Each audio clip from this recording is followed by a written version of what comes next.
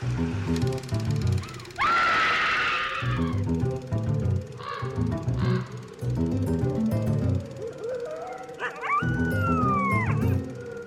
and welcome to Scream Scene, the horror movie podcast, where normally we watch every horror movie ever made in chronological order and then we rank them from best to worst. But once a month we have a bonus horror-adjacent episode where we cover a movie that is not quite horror. My name's Sarah. And I'm Ben. Thank you for listening to us today. Now, folks might be a little confused because this bonus episode is not coming out when they usually come out at the end of the month. Ben, can you tell us why that is? Yeah, so, we have there's a few reasons. One of them is that we had a housewarming party with a bunch of our friends over and we played D&D all day, and I'm recovering from that. I'm very tired. But more significantly, we ran into some hiccups with some Japanese films we have coming up. The next film we were planning to cover was Kaiden Kagami Gafuchi, directed by Masaki Mori, who directed the 1956 version of Yotsuya Kaiden. However, this is a very difficult movie to track down. I had a copy on YouTube that we were going to watch, and then the channel associated with that YouTube video got taken down. After we announced that we were watching it, too. Yeah. It was like just recently. Yeah, so that's a problem. So I tried searching for other copies of the movie, and the problem with this is that the title of the movie is very similar to Kaiden Kasami Gafuchi, directed by Nobuo Nakagawa, which we have already covered on the show and is a more known movie in the West, I guess. So I have been unable to track down a copy of Kaiden Kagami Gafuchi that we can watch.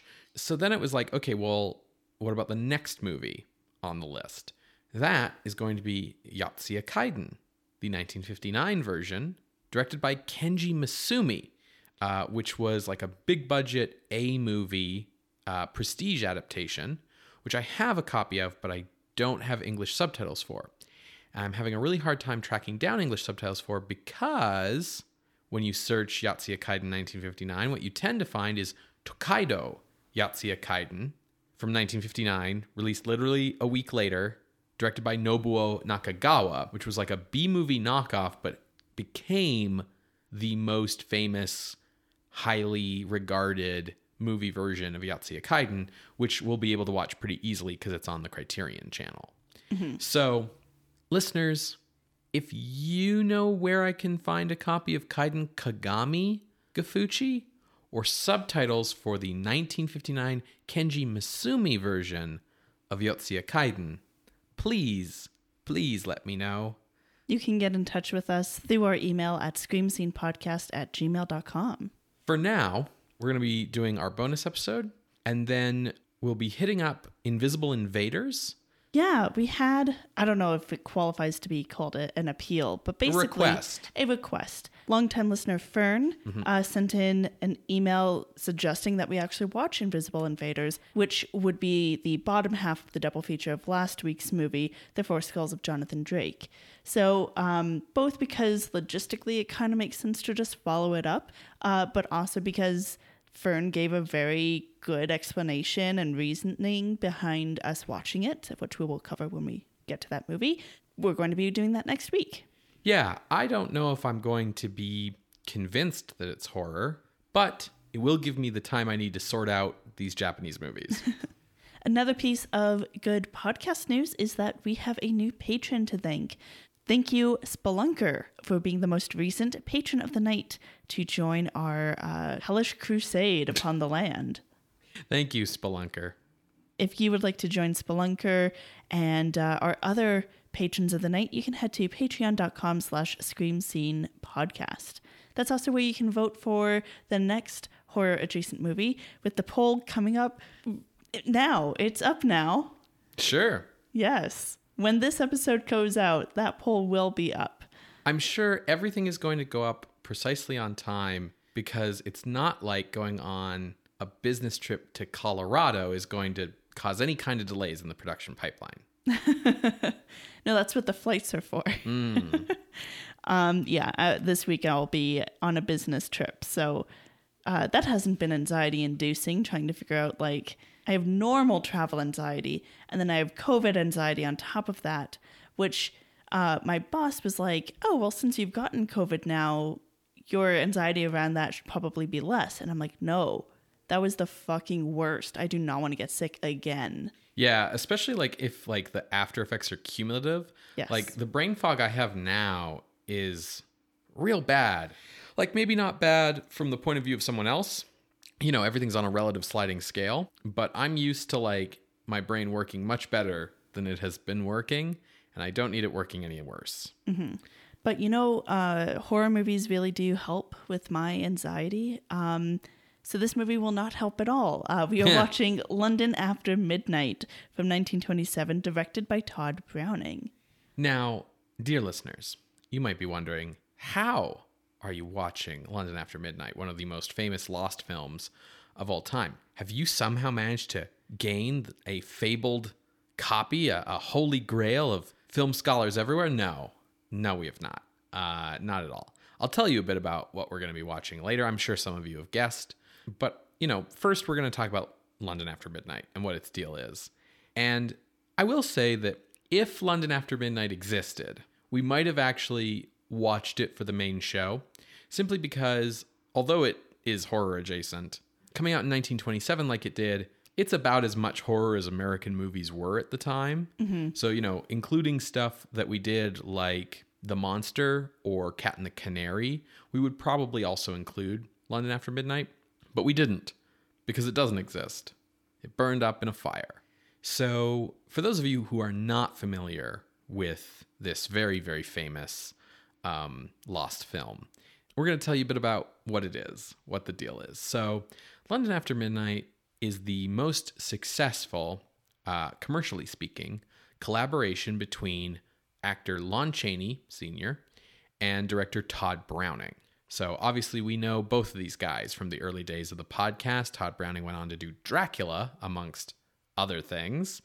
And Lon Chaney did Phantom of the Opera, amongst other things. This for Lon Chaney is coming after Phantom, and I think after The Unknown. No, it's before The Unknown. Okay. Why don't you remind me kind of a bit about the careers of Lon Chaney and Todd Browning? Because it's been a while. Sure. So, Todd Browning. He was born in 1880, and his birth name was Charles Albert Browning Jr. Now, little Chuck, he loved the circus and decided that he would run away from home at 16 to join one. From barker to vaudevillian, Chuck rose... I like calling him Chuck. Yeah, I see that. Chuck rose through the ranks in the entertainment business, eventually developing his own acts, like what was called his live burial act. It's around this time that he started going by Todd as his vaudevillian stage name, because Todd means death in German. Yep, sure does. Real goth. Love it. I've always felt that Todd Browning and Tim Burton were very much kindred spirits. Oh, absolutely. They would be best friends. Or they would hate each other because they'd be so similar. Yeah. They both have the same, like, I'm going to associate goth stuff with circus stuff mentality. And the outcasts. Yeah. So at 29 in 1909, Todd Browning transitioned from vaudevillian acts to film shorts. And of course, at this time, everything is silent film. So he would perform, suggest plots, gags, and more. And of course, early silent film like this, everyone can kind of do anything. Yeah. Very free-for-all. Yeah, free-for-all. There's no set, like, no, that's the screenwriter. You don't get to write. Everyone gets to really fully collaborate. He would be hired by D.W. Griffith in 1913 and have his directorial debut with 1915's The Lucky Transfer. Unfortunately, Todd Browning had a bit of an alcohol problem. And in 1915, he had a car accident where he drove into a train. So he was badly hurt. He had one passenger who was badly hurt and another who was killed instantly. And a lot of film scholars point to this incident being like a turning point for him, where rather than just doing like vaudeville slapstick stuff, he kind of turns to themes that are more about like holding people accountable and having retribution against people. Which is interesting. I don't know enough about his filmography to be able to agree or disagree. So with that directorial debut in 1915, Tod Browning fully pivoted to being a writer-director rather than an actor. And his milieu was usually silent melodramas. He cut his teeth at Metro Pictures, then transitioned to Bluebird Photoplays, which was a subsidiary of Universal, and had a very successful series of films there starring Priscilla Dean. Yeah, you might remember, if you're like someone with a just ace memory for the early days of the podcast, that Bluebird was one of like the classifications of Universal films. Like there was the Jewels, the Super Jewels, and then below those, Bluebird, and the other one was like Red something, like Red J or something like that. Yeah, they all had kind of color-coded stuff for like prestige versus not prestige. Yes. So Priscilla Dean was a major film star for the studio and had this tough girl persona. So when she was doing these films with Browning, he brought in these criminal elements to this melodramatic formula.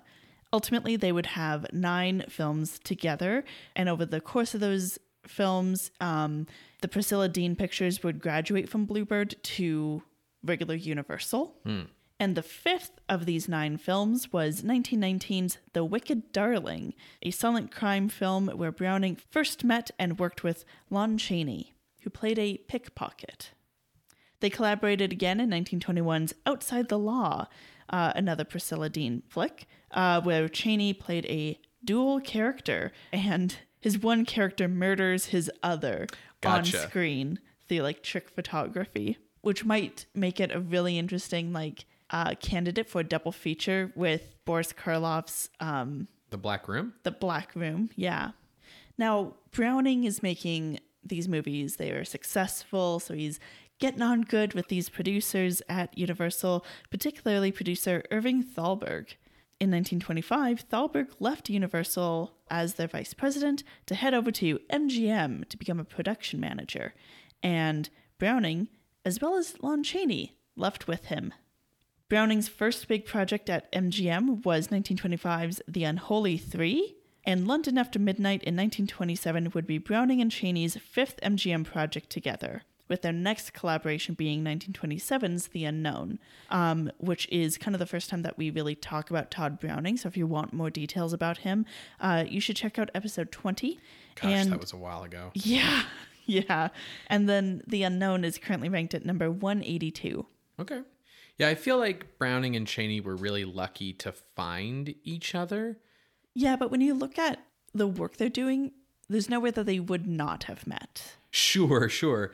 But like just the way that they both kind of clearly had this appetite for like the weird and the macabre, but like Hollywood movies were not really like set up for that. You know, it was like, no, watch these pretty people fall in love.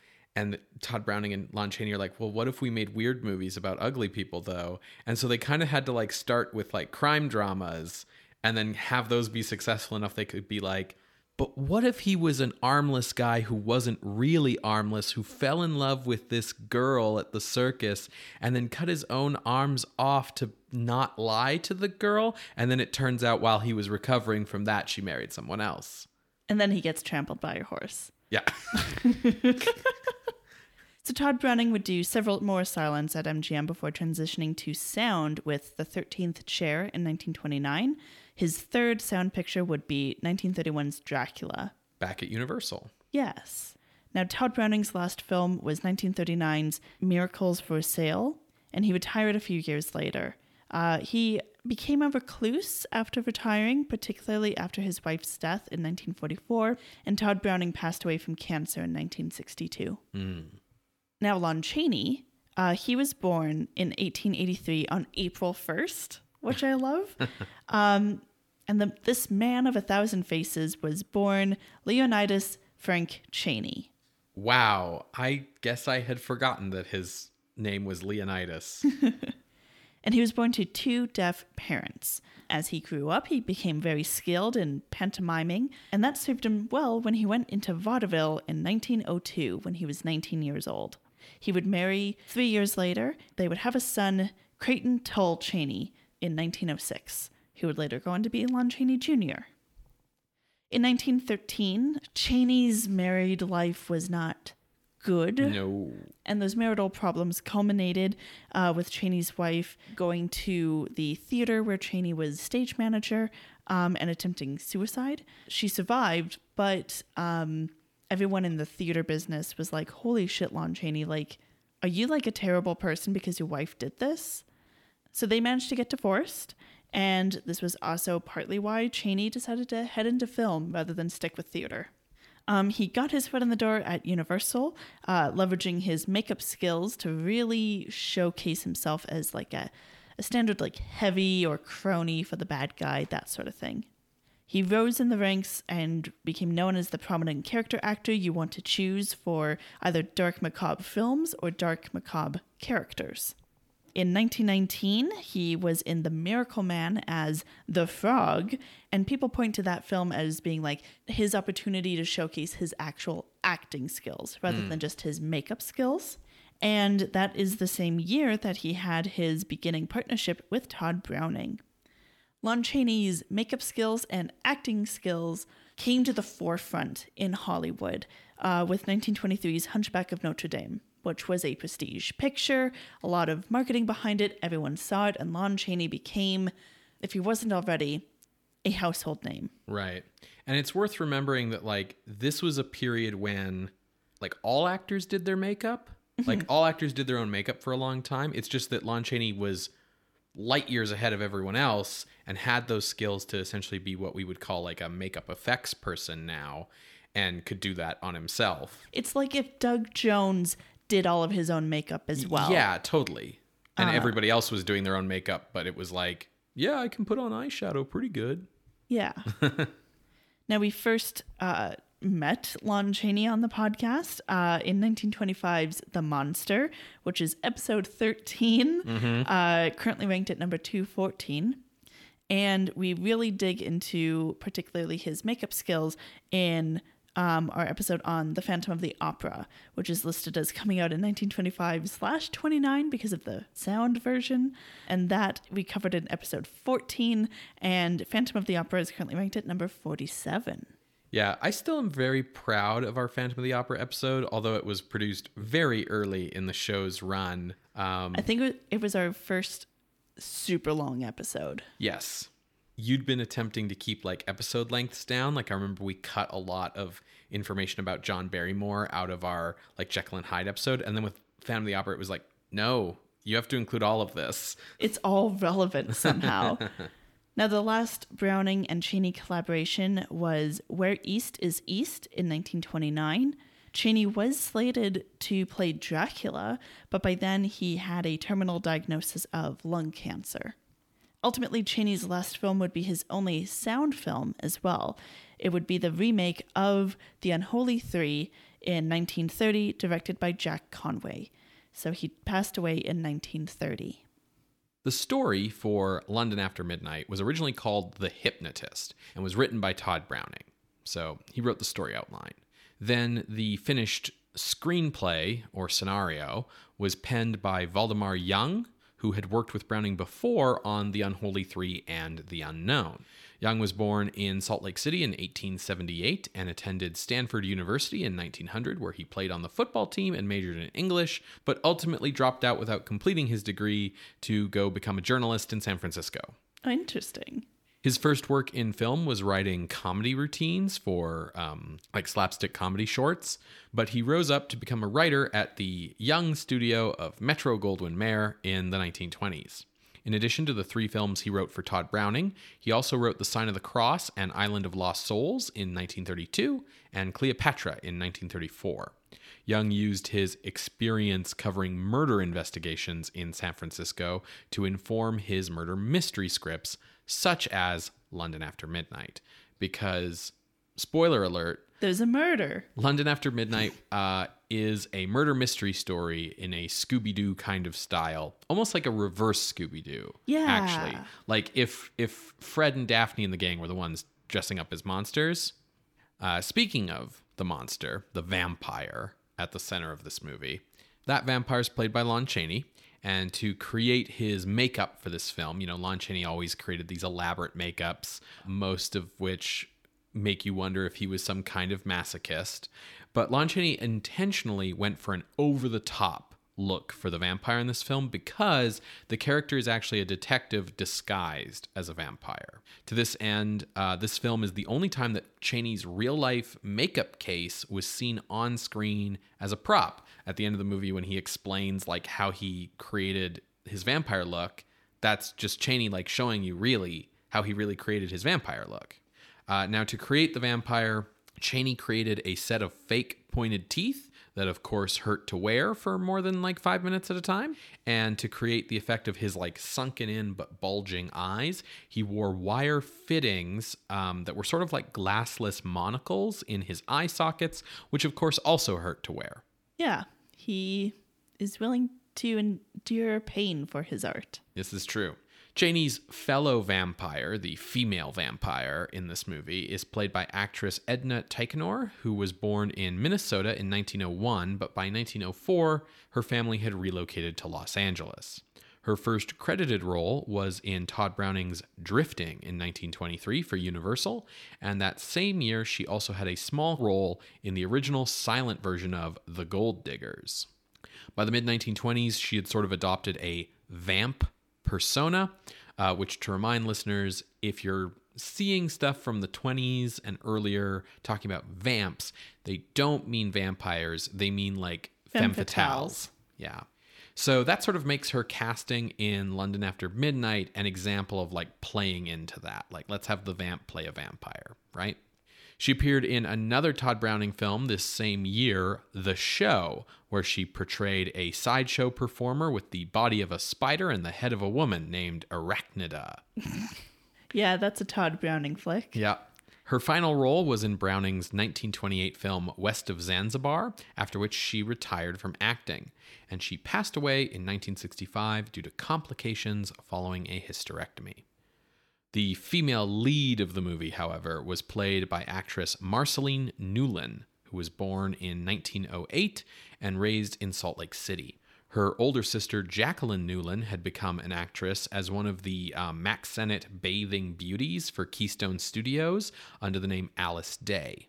So the bathing beauties were a group of slapstick comedian women in bathing suits who would get into escapades and sort of were a set of characters that comedy shorts could be built around, similar to the other set of characters that Keystone Studios had, the Keystone Cops. Mm-hmm.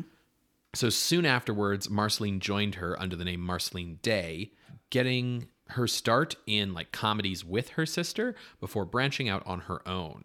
She began appearing in longer and more dramatic roles, such as appearing with John Barrymore in 1927's The Beloved Rogue.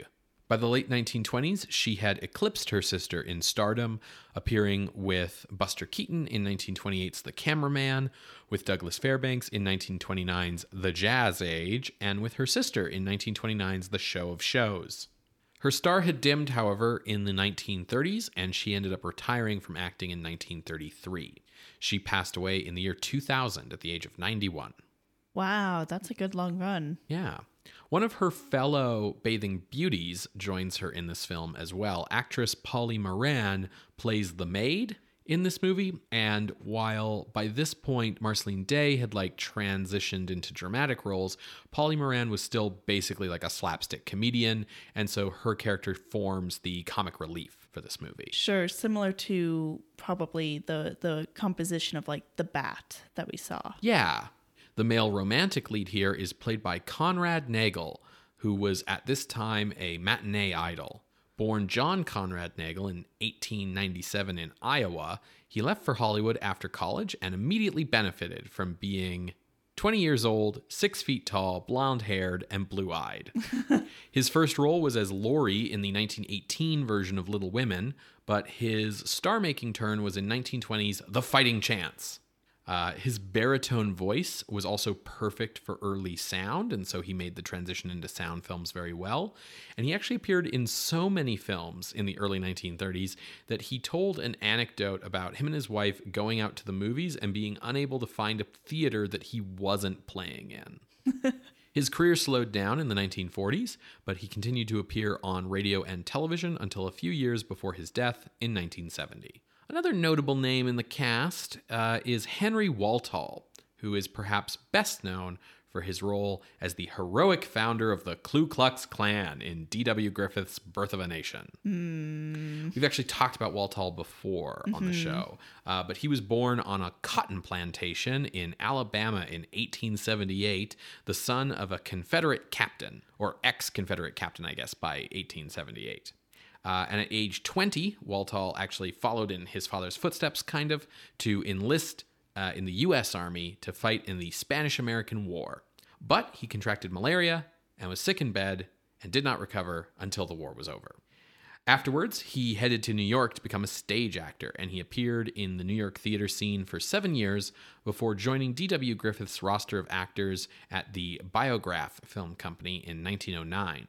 He rose in stardom, as Griffith did, and as Griffith's other actors did with him, and appeared in Birth of a Nation in 1915. However, the year before, he had appeared as the lead character, the nephew, in The Avenging Conscience, which we watched way back in episode 3. Oh my God. And The Avenging Conscience is ranked at number 201 as of this episode.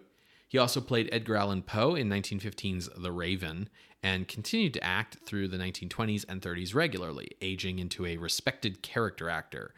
He appeared in The Devil Doll in 1935, another Todd Browning film, as Marcel. And basically he died in 1936 of overwork. Sure. I think it was heart failure, but basically like everyone kind of saw that he was super sick, and it was because like he had been just working nonstop, and his doctors were like, don't do that, and he didn't listen to them, and then he died.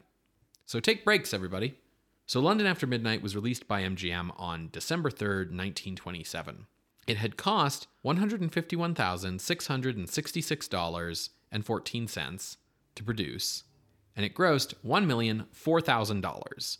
Making it the most successful collaboration between Browning and Chaney. That's huge. Yeah, that's huge. In 1927, making over $1 million on a $150,000 budget, massive. However, critical reaction was much more mixed than the public's enthusiasm.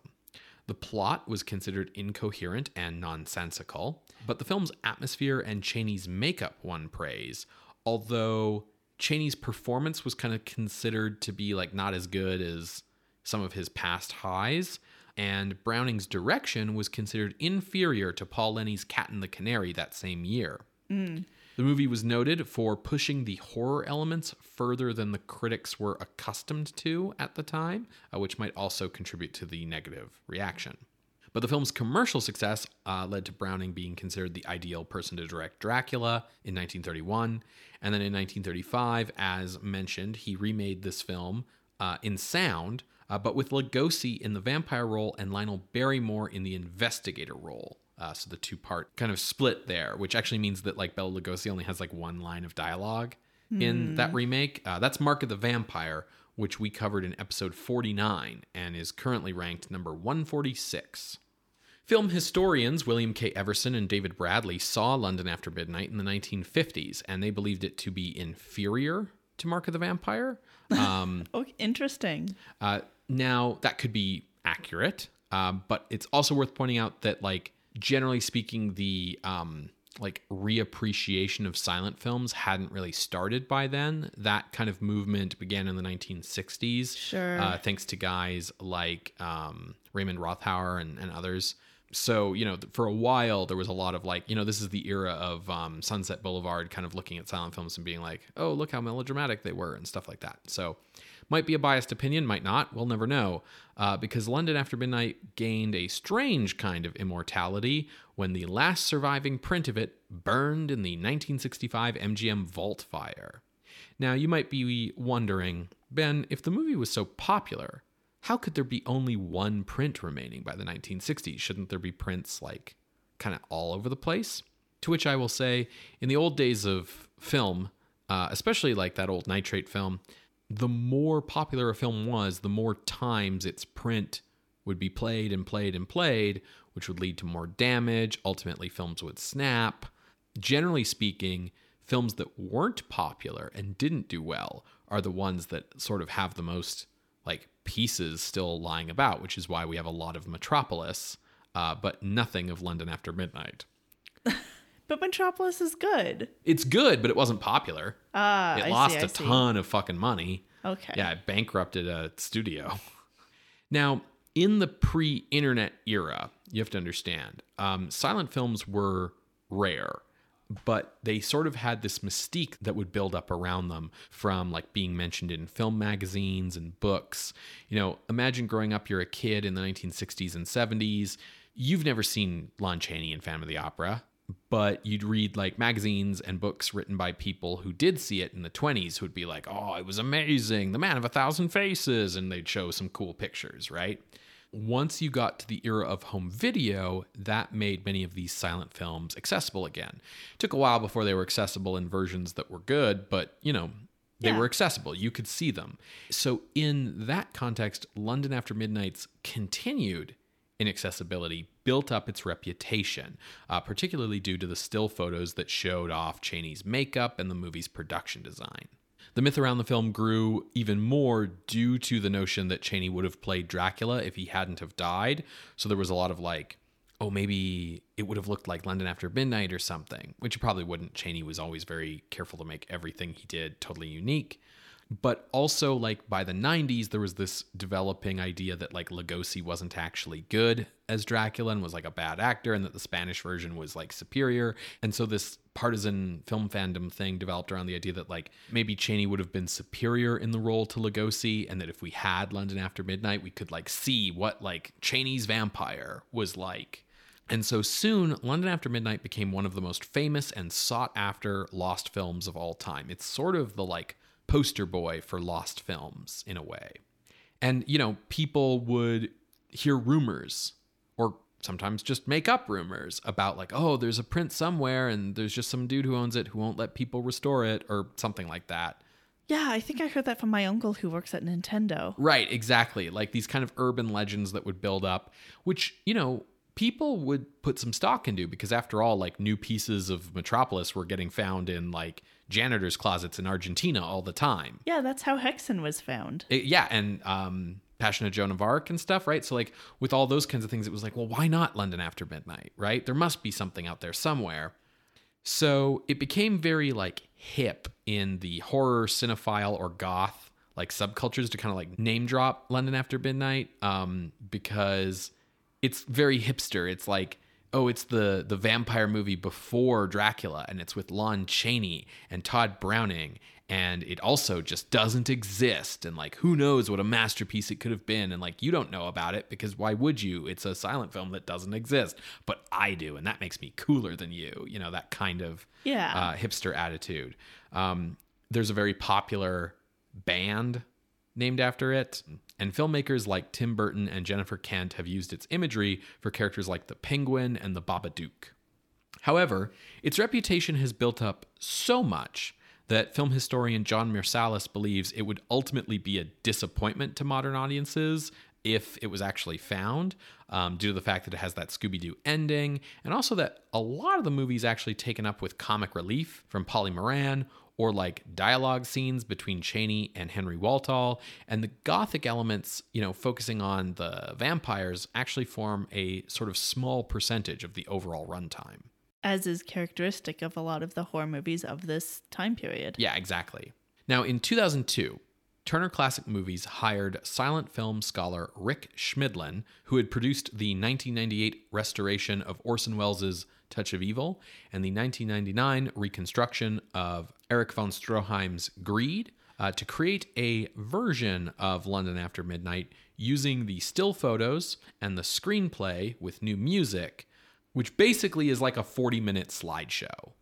So kind of just displaying the still photos in order of the story, putting in title cards where we know they would have been, having some music, and getting as like close as we can get to watching the film.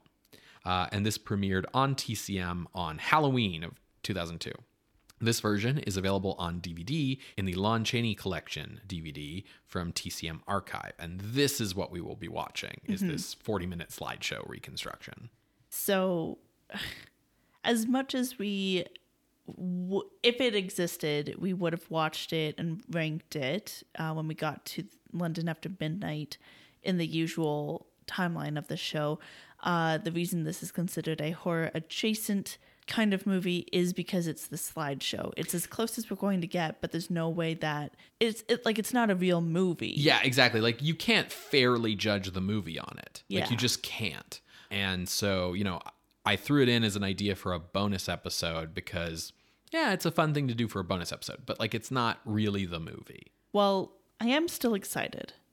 If you are too, listener, Ben has said where you can find this slideshow of London After Midnight.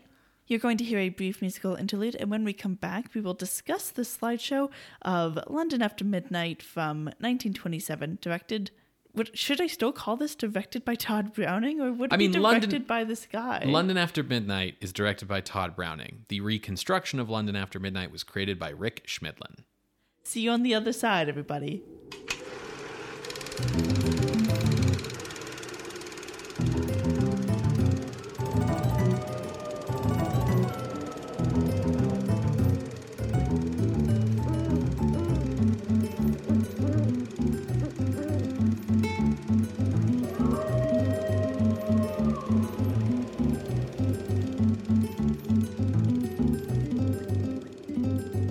Welcome back to Scream Scene, everybody. We just finished watching a reconstruction of London After Midnight, a film from 1927 that was lost in a fire in 1965 that Rick Schmidlin made a slideshow of in 2002. And originally directed by Todd Browning. That's right.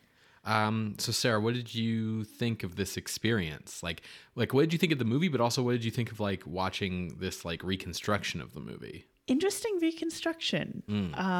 It's only like 40 minutes, and I feel like that was a good length. Sure.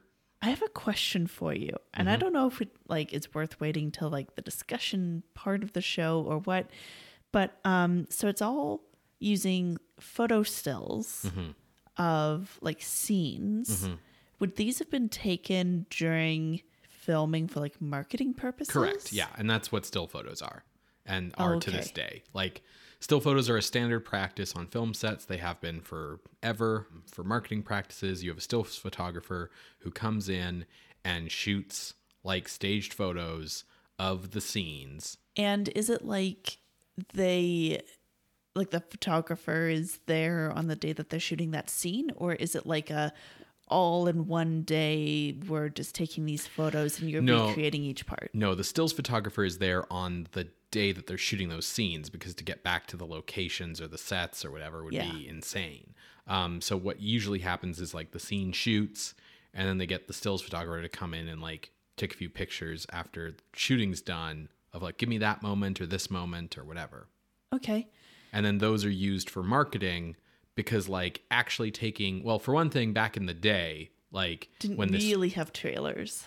Well, no, just like if you were making, like there used to be tons to film marketing that we don't really think of today, like ads in magazines, articles in Film Fan kind of magazines, lobby cards in theaters, tons and tons of stuff that you want photos for. Today used to be you'd want them for like the back of the VHS tape or, whatever, or like magazine stories. Like, again, like there's all kinds of reasons why you want still photos. We all have still photos today.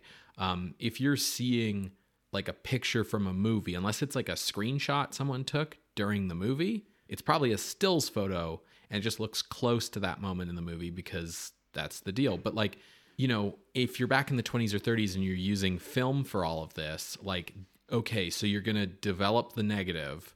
Yeah, no, make getting the a print. Screenshot. And then like copy one frame out of it and then send that out to marketing.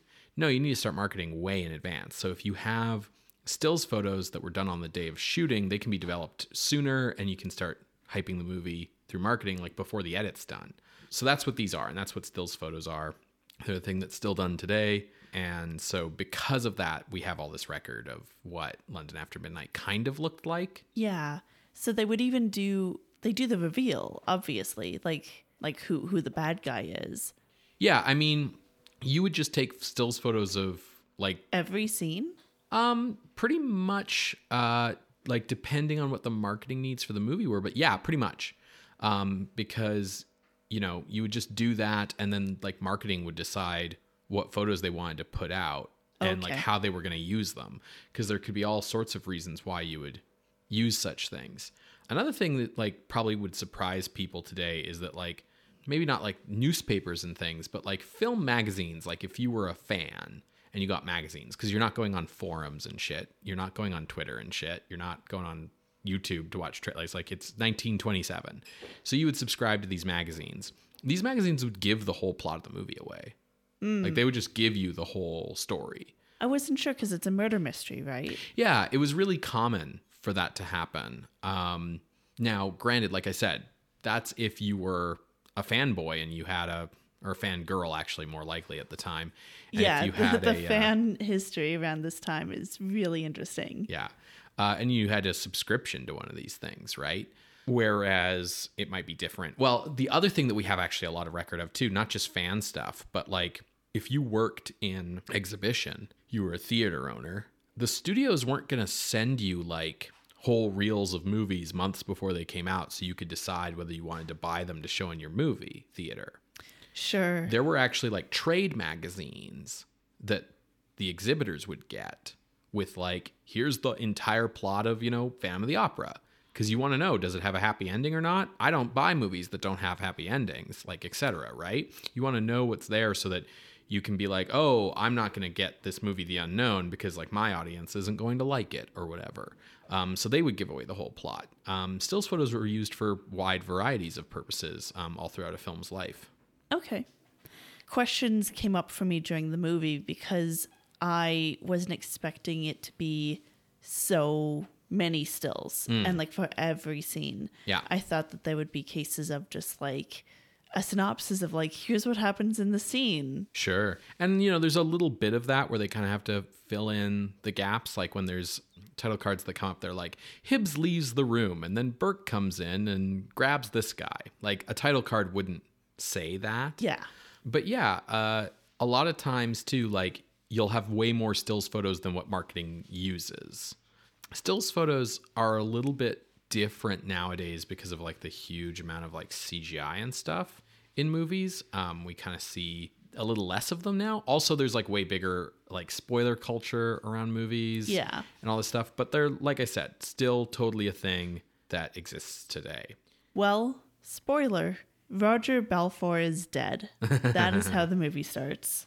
We see that he leaves a suicide note, and happening to be in the area is private investigator Burke, who comes in and he's trying to investigate, like, is the suicide note legit? Now, the person who found Balfour is Mr. Williams, the butler. The last person to see him alive was Sir James Hamlin, who is both Roger's like next door neighbor and best friend and like executor of his will. Hamlin has a nephew, Mr. Hibbs, who was like reading during the time of the murder.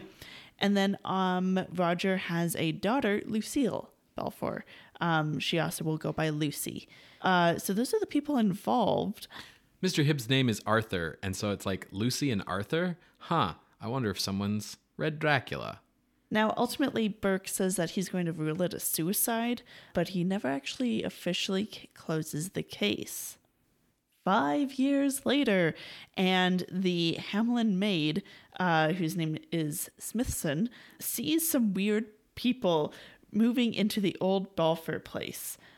Because they're renting it. And these weird people appears to be like a guy in a top hat who is short and stout and has sharp teeth, and a weird looking goth lady. Yeah, a bunch of people move in next door to throw a Halloween party, and the maid thinks they're vampires. Exactly.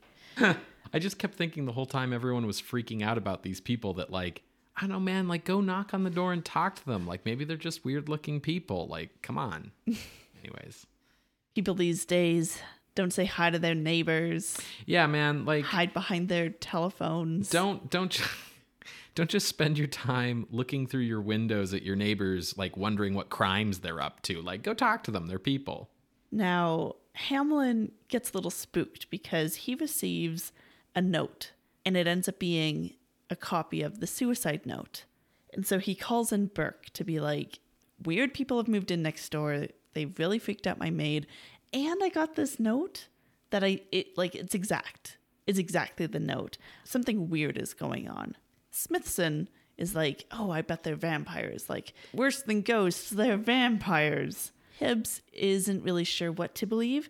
And Hamlin's like, well, we should check on the Balfour tomb just in case it is vampires. Burke doesn't believe any of this, but Hibbs and Hamlin become convinced after they check the tomb and Roger Balfour is no longer in his resting place.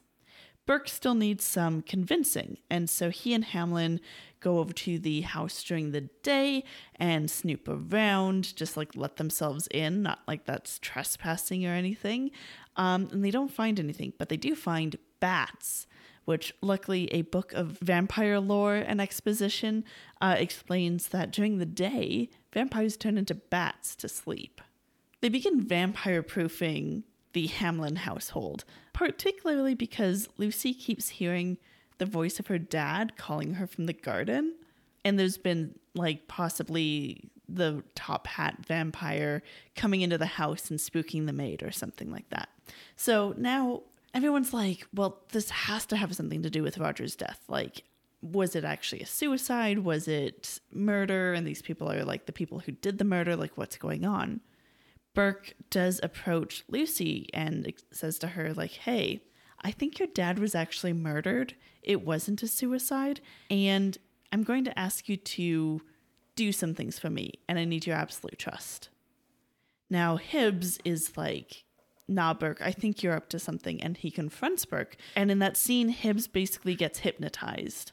So Hibbs is hypnotized through that night. And Burke basically goes to sleep in Hibbs's bed and is awoken when he's like attacked in bed. And he's like, okay, clearly these people were actually going after Arthur Hibbs. And then it turns out Lucy has been kidnapped by the vampires. So Hibbs is on high alert, Hamlin is on high alert, and they all, plus Burke, head over to the Balfour place. When they are there, Burke hypnotizes Hamlin. And at the house, everything is kind of set up to recreate the scene of the crime. They have what appears to be Roger Balfour sitting in the study. Lucy is there in like a dress that she was wearing when she was younger. And in fact, the night of the crime, they set everything up to be exactly that. And Hamlin proceeds to recreate the crime. Dun, dun, dun. He's the murderer. Turns out, so he was like talking with Roger Balfour, and Roger's like, yeah, I've made you the executor of my will. I'm so happy that you've agreed to look after Lucy if anything should happen to me. And Hamlin's like, yeah, I'm happy to do so, especially because I want Lucy to be my wife someday. Roger's like, she's like 12. What the fuck?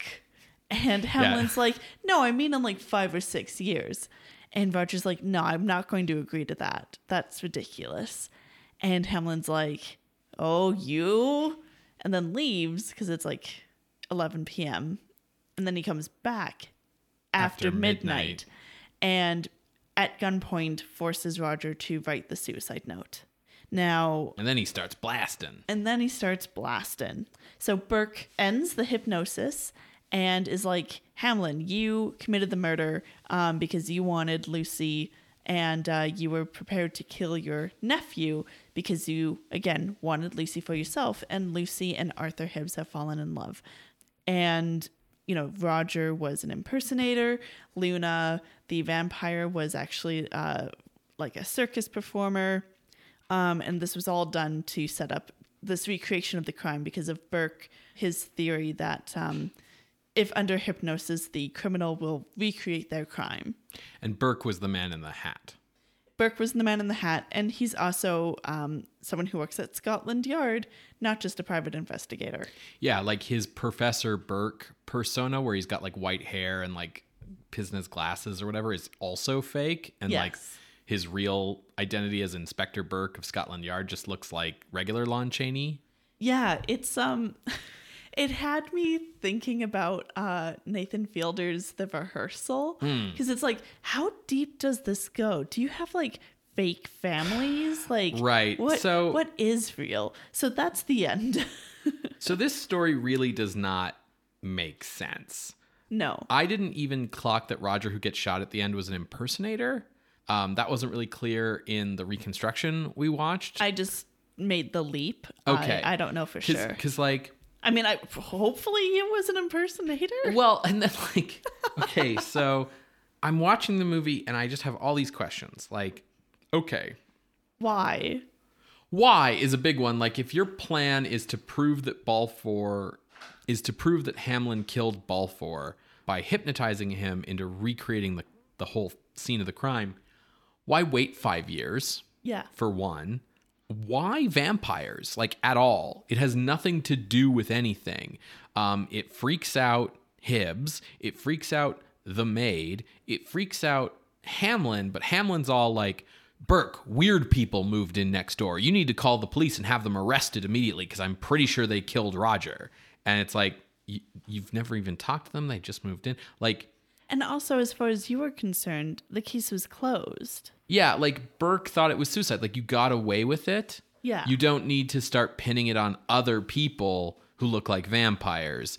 And then, like, why is Hamlin the one who's like, we need to check Roger's tomb? Like, he might be a risen vampire or whatever. It's like, why would you think that? And then they go to check Roger's tomb. Roger's body isn't there, which means that, like, you know, Burke took it out as part of his elaborate vampire scheme. But, like, again, why vampires? And then, like, what's the deal with Balfour? Like, I didn't really understand what was going on because, yeah, like, we see Roger Balfour with the vampires. Lucy hears his voice in the garden. And then the Roger Balfour we see with the vampires is part of the, like, reconstruction of the murder. Weird that we're watching a reconstruction of a reconstruction. And then Hamlin comes in and shoots him again, and we see him dead on the ground again. And I was like, okay. Well, so to be fair, Burke does give Hamlin his gun, which would presumably have like blanks in it so he doesn't actually like, kill the Roger impersonator. Yeah, because like here are the different things that this could be. Did Burke and Balfour fake Balfour's death to begin with in order to do this thing 5 years later to prove that Hamlin killed him? And that's why Burke was like in the area right when the murder happened anyway. Oh. And then that's really Roger at the end. And I just assumed that was like a red herring because there are times where you're supposed to maybe suspect Burke, yeah. So is that really Roger at the end? And then if that is really Roger at the end, like, are you arresting Hamlin for attempted murder or murder? Or did you just let Hamlin murder Burke again? Because the problem with this stills frame reconstruction or anything is that, like, we don't exactly see Balfour get back up again after he gets shot at the end. And we don't have any title card being like, Roger got back up and hugged his daughter and then went off to the farm with the other Rogers. Right. And, like, there's no title card with Burke explaining who Roger is. Like, if it's Roger, if it's someone impersonating Roger, if he's dead, if he's alive. So I was really confused by all of that. And yeah, like, just why dress up as vampires? None of this seems necessary. And it also seems like you could have solved this murder without doing any of this. Like, it turns out it's like, oh, it was Hamlin, the guy who 20 minutes before this happened was named the executor of the dead guy's will. Yeah, right? Wild. I will say a lot of the critiques that you're bringing up, which I agree with, are also things we brought up in Mark of the Vampire. Mark of the Vampire at least makes slightly more sense, if only because it's sound, and so we can discuss and convey meaning, especially when something's so complicated, right? Like when it's a silent film, even if this wasn't a reconstruction, like you only have so much room to put text on your title cards. Yeah, and also like Mark of the Vampire kind of ties together at least some of these loose threads. Like the murderer in Mark of the Vampire doesn't stage the dead guy's death as being a suicide. He stages it as a vampire attack. Yeah. Which is a wild nonsense thing to do. Like, I'm going to make it so that no one suspected I killed this person by making it seem like a supernatural creature that doesn't exist kills this person. It at least brings in, like, why vampires. Right, exactly. At least explains why you would do it all with vampires later. And there was, like, a curse on the family or whatever, yeah, right? and it's also, like that. It's not a 5-year gap of time in Mark of the Vampire. So Mark of the Vampire story is still frankly absurd, but it is an improvement. Yeah. Which I think is also the other point that I wanted to make here, in that just watch Mark of the Vampire if you want to see London After Midnight. Basically. It would have been neat to see Lon Chaney acting and doing a dual role, a kind of a triple role here, because it's always fun to see actors do that, but it's fine here.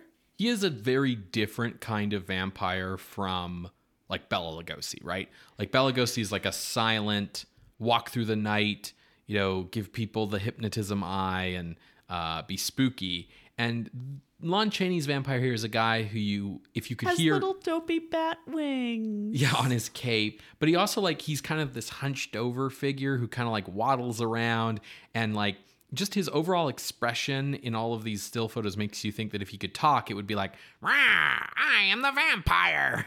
Yeah, no, totally. There's a reason why Tim Burton chose this source for the penguin look. Yeah, so you're right. The only thing that Mark of the Vampire doesn't have is Lon Chaney. And I think, looking at this reconstruction, what if this was the full movie, which I think was about 70 minutes long, maybe 10 of those minutes would have his vampire in them? Yeah, and I feel like it even makes more sense, Mark of the Vampire, for that role to be split. Yeah. Just in terms of logistics. Yeah, for sure. The only reason it works like this in this movie is because it's Lon Chaney, and Lon Chaney did his own makeup, and that's his whole gimmick, right? Yeah. This is really just a movie to let Lon Chaney show off being Lon Chaney. Yeah. I mean, Luna's makeup is exactly the same too. Right. Her outfit is exactly the same. It's also probably the same dress that you would see in Dracula for the wives. Yeah. It's all pretty standard. But I don't know. It's interesting. This reconstruction was good. Like I said, interesting. I will say for the sets, because we wanted to speak a little bit about the gothic atmosphere or whatever.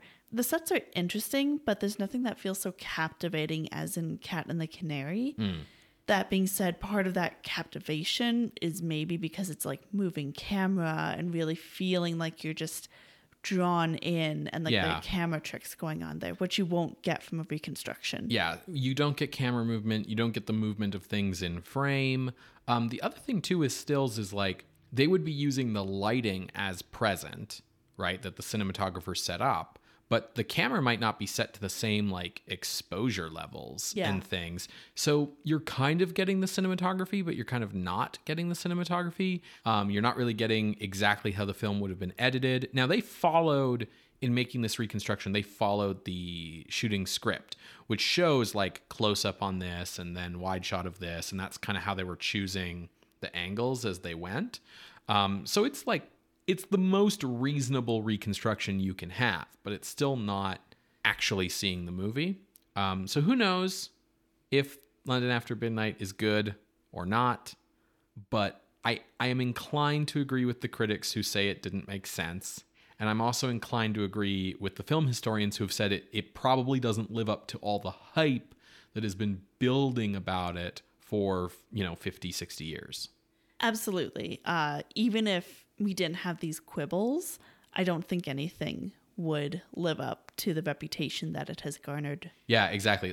For instance, there's only one surviving authentic London After Midnight poster from the 1920s, and I forget who bought it. It was a rock star, and it's the most expensive movie poster sold at auction kind of thing. It was $4 million or something like wild like that.